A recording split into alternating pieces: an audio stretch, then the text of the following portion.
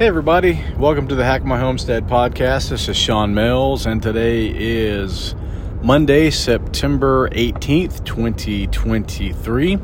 And today I wanted to share a few thoughts on the New Mexico governor and her rescinding the ability of concealed carry permit holders to carry either open or concealed in any public place in Albuquerque County, New Mexico. I read this and I listened to a couple of other hot takes on the issue, and then I noticed today that the order had been slapped with a temporary restraining order, with the local judge essentially saying, hey, this isn't constitutional. So she turned around and reissued the order with a reduction in the spaces. Now she's limiting it specifically to parks and playgrounds. I didn't know that parks and playgrounds were a big place where gun violence happened, but it just got me thinking a couple things. One of them is that we call ourselves a nation of laws here, but there are so many people in power, whether it be at the county level, at the state level, or at the federal level, who believe that it's okay to just do whatever the heck they want because it serves whatever greater good they decide is worth it, and basically she said that she was enacting this order for 30 days because of a public health emergency, because something has to be done about the gun violence. And I don't disagree. I am a gun owner. I feel like I'm a responsible gun owner. I have trained myself. I have trained my wife to the extent that she will be trained, and my kids on, even at a very young age, how to operate around firearms, to have a healthy level of respect for them. And I carry concealed, I open carry at times, and, but I do it respectfully, and I do it because of the fact that if there was some sort of situation where I needed my firearm, I can't rely on the government to step in and protect me, right? The reality is I'll probably go through my entire life never having to actually need to be armed in terms of having to deploy my weapon. But the one time that I do, or the one time that I might, could save my life or others in the event that I was put into one of those situations. And so, my choice is to comply with the law. I went and got my carry permit the way that the state that I lived in at the time required it. Now that I'm in Tennessee, which is a constitutional carry state, I will get a permit for Tennessee. And people say, well, why do you need to get a permit for Tennessee if they're constitutional carry? Well, because other states don't necessarily recognize Tennessee's decision that constitutional carry applies across state lines. Now, I know there was a recent court case, I believe, in Massachusetts, where a New Hampshire resident sued the state because he said, look, if I am a rightful and lawful gun owner in the state of Massachusetts or state of New Hampshire, and I cross over into the state of Massachusetts, Massachusetts can't decide that I'm a felon just because I happen to be carrying a firearm. And apparently a judge has agreed with him. Now, we'll see where this goes from here.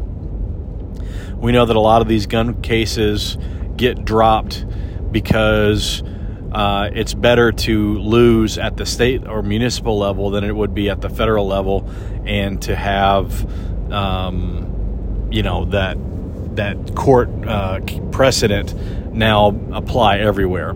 And so a lot of these things are pushed and funded by either gun control groups or gun advocacy groups, and they're going to pick their fights.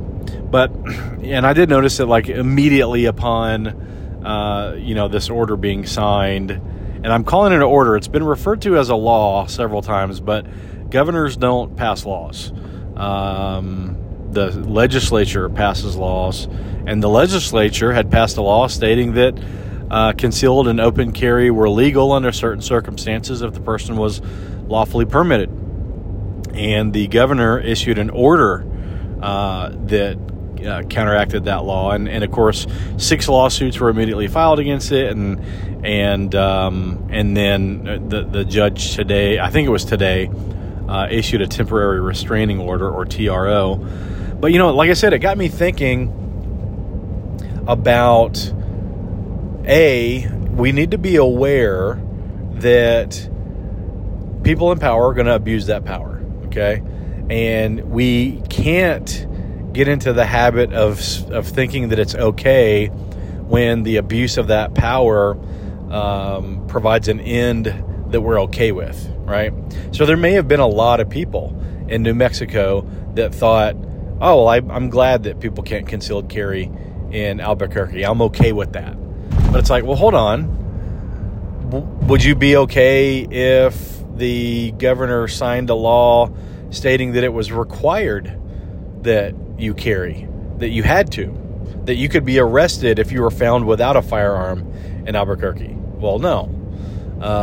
And while I know that's taking it kind of to the extreme, it just goes to prove that you have to, at least in the form of government that we have, you have to rely on the right parts of the government to make laws, a different part of the government to enact and to uphold the law, and another one to make sure that the law is applied correctly and that the law is not in violation of the contract entered into between the state and its residents, also known as the Constitution of that state.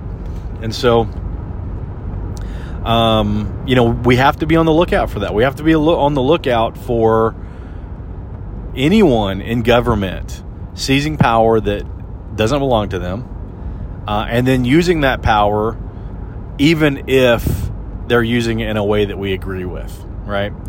And then the other thing that it got me thinking about was, how would I react if I was a gun owner that was permitted to carry in the state of New Mexico, and I routinely worked in, or even always worked in, Albuquerque County.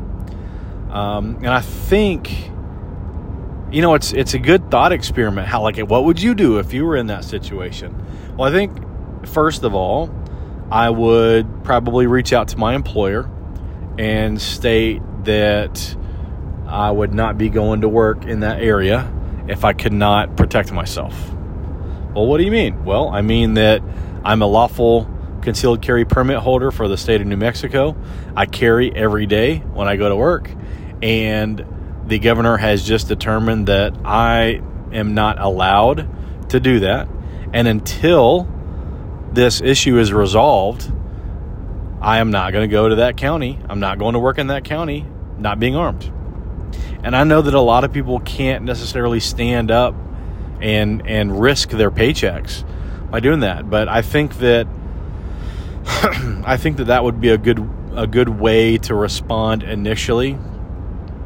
I've said a lot recently that if people had real penalties for their actions, that maybe they would act better. I think that if two men were allowed to duke it out and settle their issues, and they were mature enough so that the loser lost gracefully and the winner won gracefully, then I think that we'd probably be a better society. And I know, oh my God, I can't believe you're advocating like duels or you're advocating people fighting, but I'm not necessarily, I know I am kind of advocating that, but what I'm really advocating is for adults to be adults, to be pragmatic, to have some honor, to stand up for what they believe in, to be willing to be wrong. Okay? So if two hot-headed men have some sort of argument that they feel like they need to resort to fisticuffs to resolve, and they both agree to do that, I think they should be allowed to. And I think that part of that is you have to be mature enough to know when you've won a fight and to stop it. And you have to be mature enough to lose a fight and be done with it. You know, there's all these stories about these gang killings in the inner city that one guy kills one guy, and then his brother kills a guy that knows the other guy, and then that guy has to retaliate, and that guy has to retaliate, and on and on and on forever it goes. And I think that if we took the level of lethality down, and then again, people were mature enough to win gracefully and to lose gracefully. I've been in some fights in my life, and when you've won, you don't just continue to beat the hell out of the person until they're dead, right? That's what I mean by winning gracefully. And when you've lost, well, that's the end of it. You don't keep escalating it. I got to a fight one time. I was young, and I got punched right in the ear really, really hard. Only one punch fight I've ever been in, because I did not want to fight after that. I got walloped, and I was just like, all right, you win. That's literally what I said. All right, you win. And luckily for me, the guy I was fighting was mature enough to agree that, okay, if I won, then the fight's over. And I happened to be mature enough to not go get a gun or a knife or 5 of my friends and try to re-win the fight that I had already lost. I lost the fight. I was done. I was not interested in fighting anymore, and that was the end of it. And I think that not allowing that to happen and allowing this change to happen where you can just say whatever you want on the internet. You can be an idiot. You can say all kinds of nasty things that you would rightfully get your butt kicked for if you said it in person, with no consequence. I think that's a detriment to society. You know, and I've heard people say the thing, an armed society is a polite society. And I agree with that. But I don't agree with it because, those that want to control guns and want to keep guns out of people's hands, they say that because, you get shot if you say the wrong thing. No, that's not the case. The case is that as an armed citizen that it is your responsibility to not escalate a situation, okay? So when you go get your concealed carry permit, you take a class. And the class is different in different places. But one of the things that's pretty true everywhere that they give these classes is if you escalate a situation to the point of gun violence and then use your gun, you are not in the right. It's not self-defense anymore. Because you're armed, you have the responsibility to de-escalate the situation. Okay? We talk about all these situations with, cops killing people.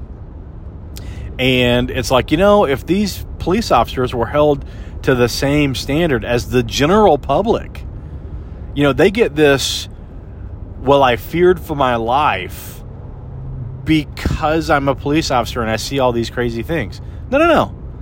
You don't get that. You don't get, I chose a job and I see certain things because of my job, so therefore I get a pass when I pull the trigger. No. You should be held to a higher standard given that situation. When you pull someone over, and then you're yelling and screaming at them, you're escalating the situation while you're the one that showed up with the firearm on your hip, which, by the way, you unbuckle before you walk to the car.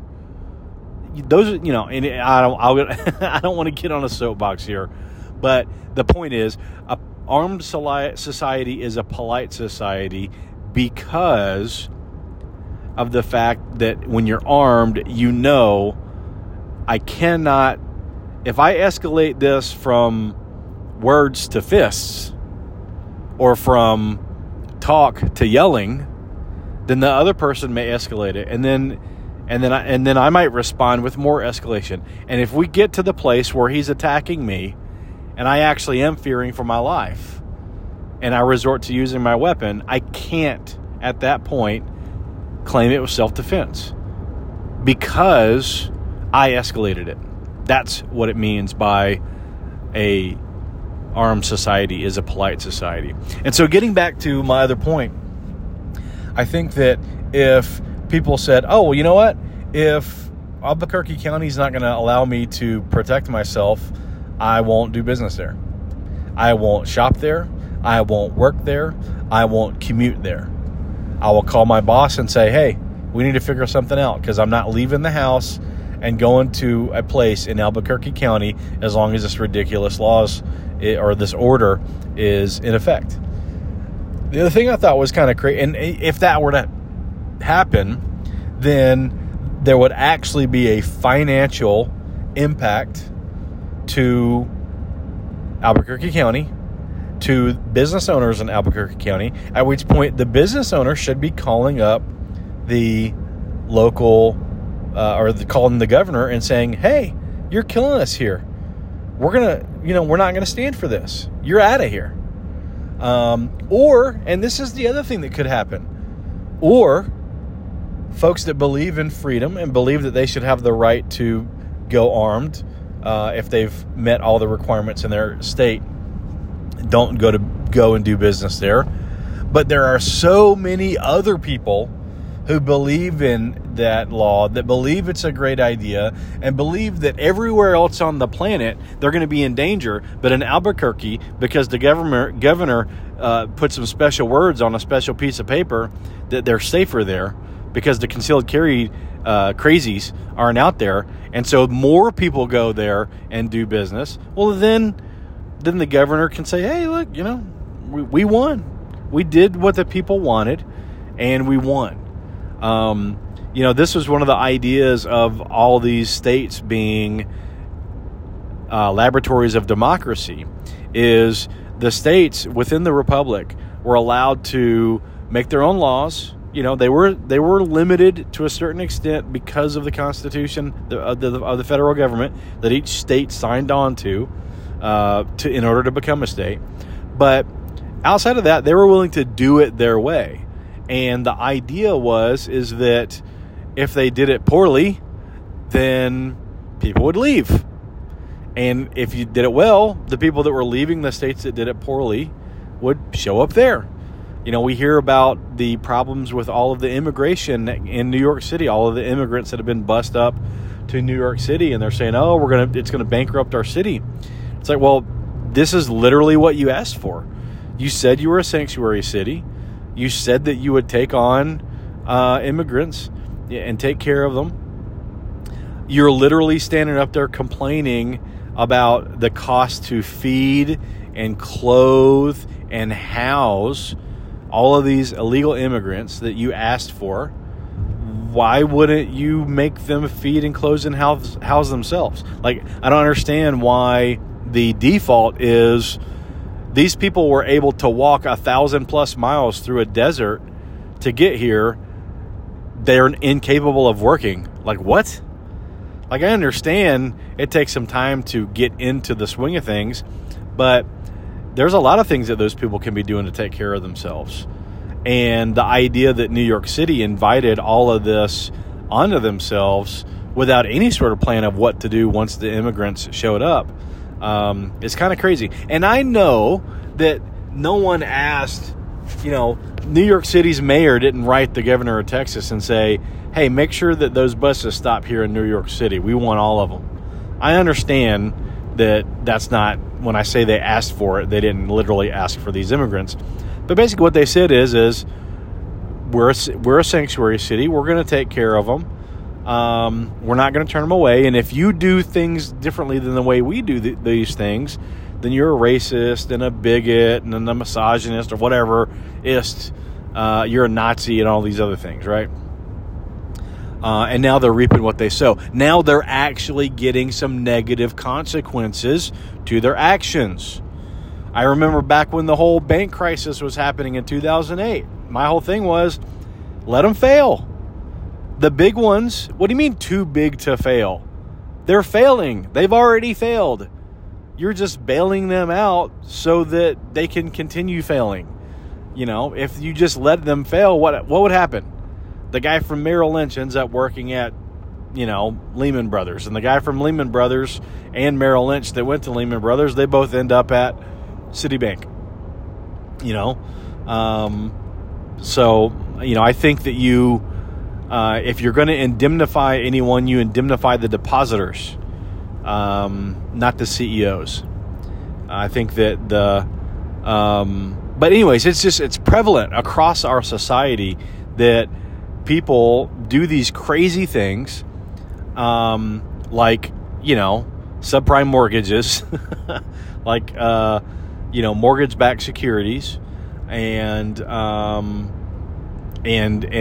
calling, issuing unconstitutional orders that are in direct violation of the laws of the state and the Constitution that they swore an oath to, and there's no negative consequences. Like, I guess maybe as I've thought through this whole situation, that's my real point. Is it sure is a shame that when dumb stuff like this happens, that nothing happens. That the state legislature should have recalled her or impeached her or whatever their process is for getting a sitting governor out of office. That process should have started the day after she issued this unconstitutional order. And if they weren't sure whether it was unconstitutional or not, even though it was obvious, they should have said, well, you know what? Here's what we're going to do. We're going to kick it over to the courts. We're going to bond it to the grand jury, so to speak. We're going to kick it over to the courts.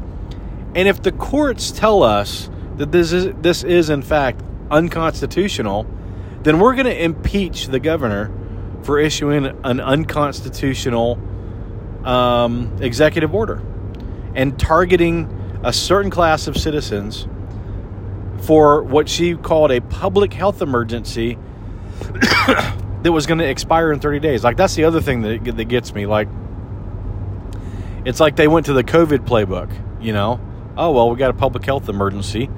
We're going to issue an edict, and you kind of just have to follow it. Someone got shot. And look, I hate gun violence, but I don't think that because someone who was a criminal did something bad with a firearm, that means that my constitutionally protected rights should be forfeited. Whichever right you want to pick.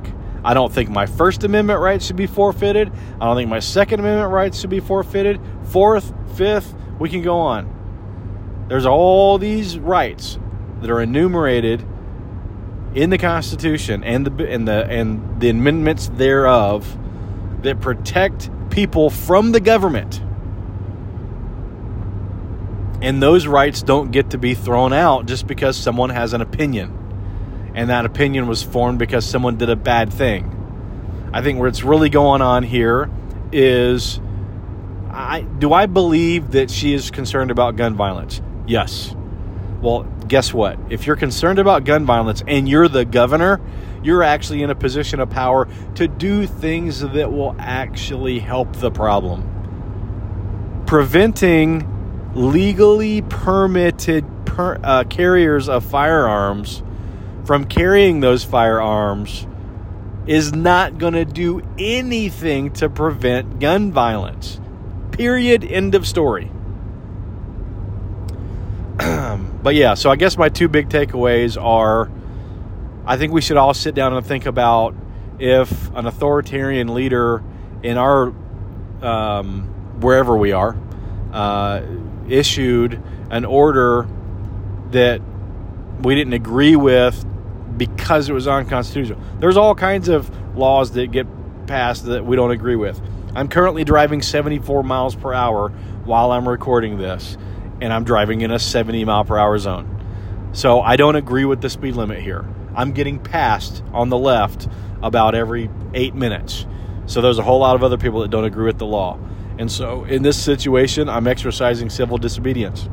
But I think that, you know, when these things get worse, when these governors and these legislators start trying to go across the line, and everyone's line is at a different place, I really do think that we should try to stand up and provide some pain, provide some consequences to those actions, you know? I remember when they tried to make raw milk illegal in the state of Tennessee, and my state rep was was the guy, not to the back, it was the guy, it was the Knoxville state rep, and my state rep was the one right above that. But what did we do? Well, we formed a Facebook group. We got the word out. We evangelized anyone that would listen. You don't have to like raw milk or not. You just have to agree that the government shouldn't be able to tell you what kind of food you're allowed to eat. So we went through this campaign and, you know, wrote our senators, wrote our state reps, and you know what really got the ball moving more than anything else? We found a bill, like a what do you call it? It was like a pre-written bill making it perfectly legal. So at the time, raw milk was allowed through herd shares in the state of Tennessee. Okay. This guy wanted to make it 100% illegal. Illegal to buy, illegal to sell, etc. And so we actually were able to get one of the state reps to threaten responding to his proposal with a proposal to make raw milk 100% legal in the state. And he dropped it. So now what does that tell you? He wasn't willing, he didn't believe in his position enough to risk losing to the other side. He was willing to put it forth and risk it falling down in committee or getting out of committee even and risk it being lost to a vote on the floor. He wasn't willing to have the other side be heard. He wasn't willing to take the chance that raw milk was going to become legal without restriction in the state of Tennessee. Which, of course, led me immediately to believe, well, obviously, he didn't care about the safety, even though that's what he tried to make sure, you know, everyone believed. Oh, no, this is about saving the babies, saving children. If you like raw milk, you hate babies.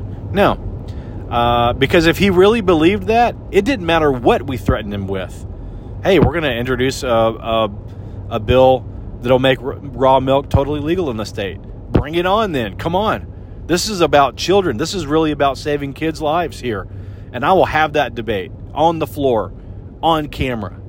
If you really believed it and you really believed that's what was going on, that would have been your response. But it wasn't. It was, oh, well, we can't risk that happening, so I'll just drop it. We'll make sure it gets crushed in committee. And that's what happened.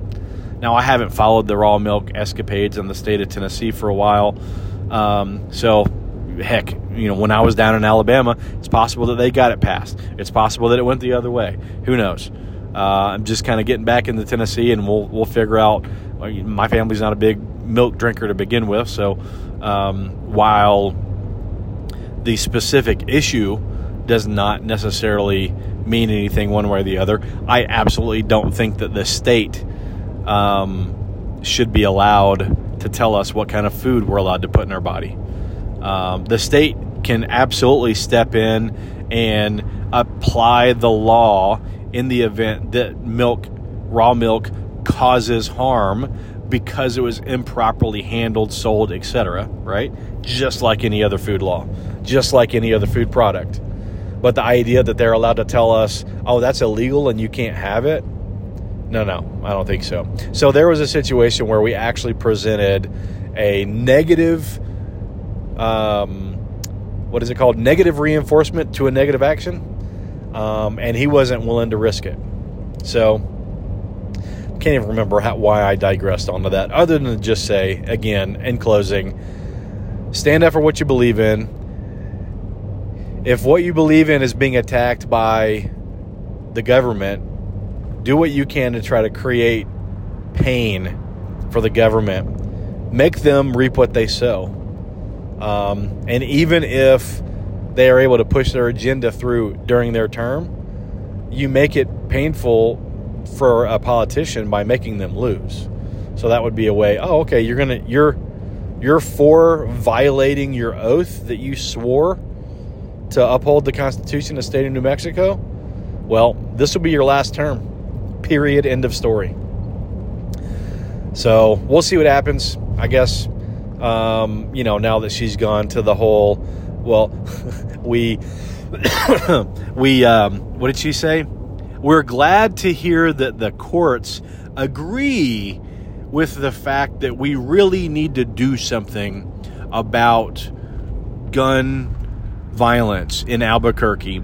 And we also think that there's been more conversation that's happened about gun violence in Albuquerque in the 3 weeks since we made this order. Like, oh, that's just your way of saying we got smacked down by the court, but we're not willing to do anything about it, or like we're not willing to admit that. I mean, that's like saying, we definitely shouldn't paint the parking lines in a parking lot the same color as the parking lot, so we have to paint the parking lot orange, and you could only buy this shade of orange from Sherwin-Williams. And a judge saying, yeah, you can't make a law that makes parking lot painters buy from a specific person, and them saying, we sure are glad that the court agrees with us that we shouldn't paint black lines on black parking lots. What? That's not what they said. They said you couldn't require this orange paint that can only be bought from one place. You can't do that. You can write a spec saying that the only paint that's allowed is this specific paint, and then it goes through committee and it goes through the legislature and they write it in the law. But you can't just write a law saying, hey, my brother-in-law works at Sherwin-Williams, you have to buy all the state paint from him. And then when the judge strikes it down, you say, well, we're glad that the judge agrees with us about what color not to paint the parking lot. So anyways, I think I'm going to wrap it up there today, guys. I'm trying to get back in the swing of the podcast with the Kickstarter and the moving and the trip and the wildfires and everything else going on. I know I've gotten off of my schedule a little bit. We are done with the filming on Kickstarter movie, and that's going to free up a lot of my time. Even though it didn't take a lot of time to film the individual segments, it took a significant amount of time to get everything set up.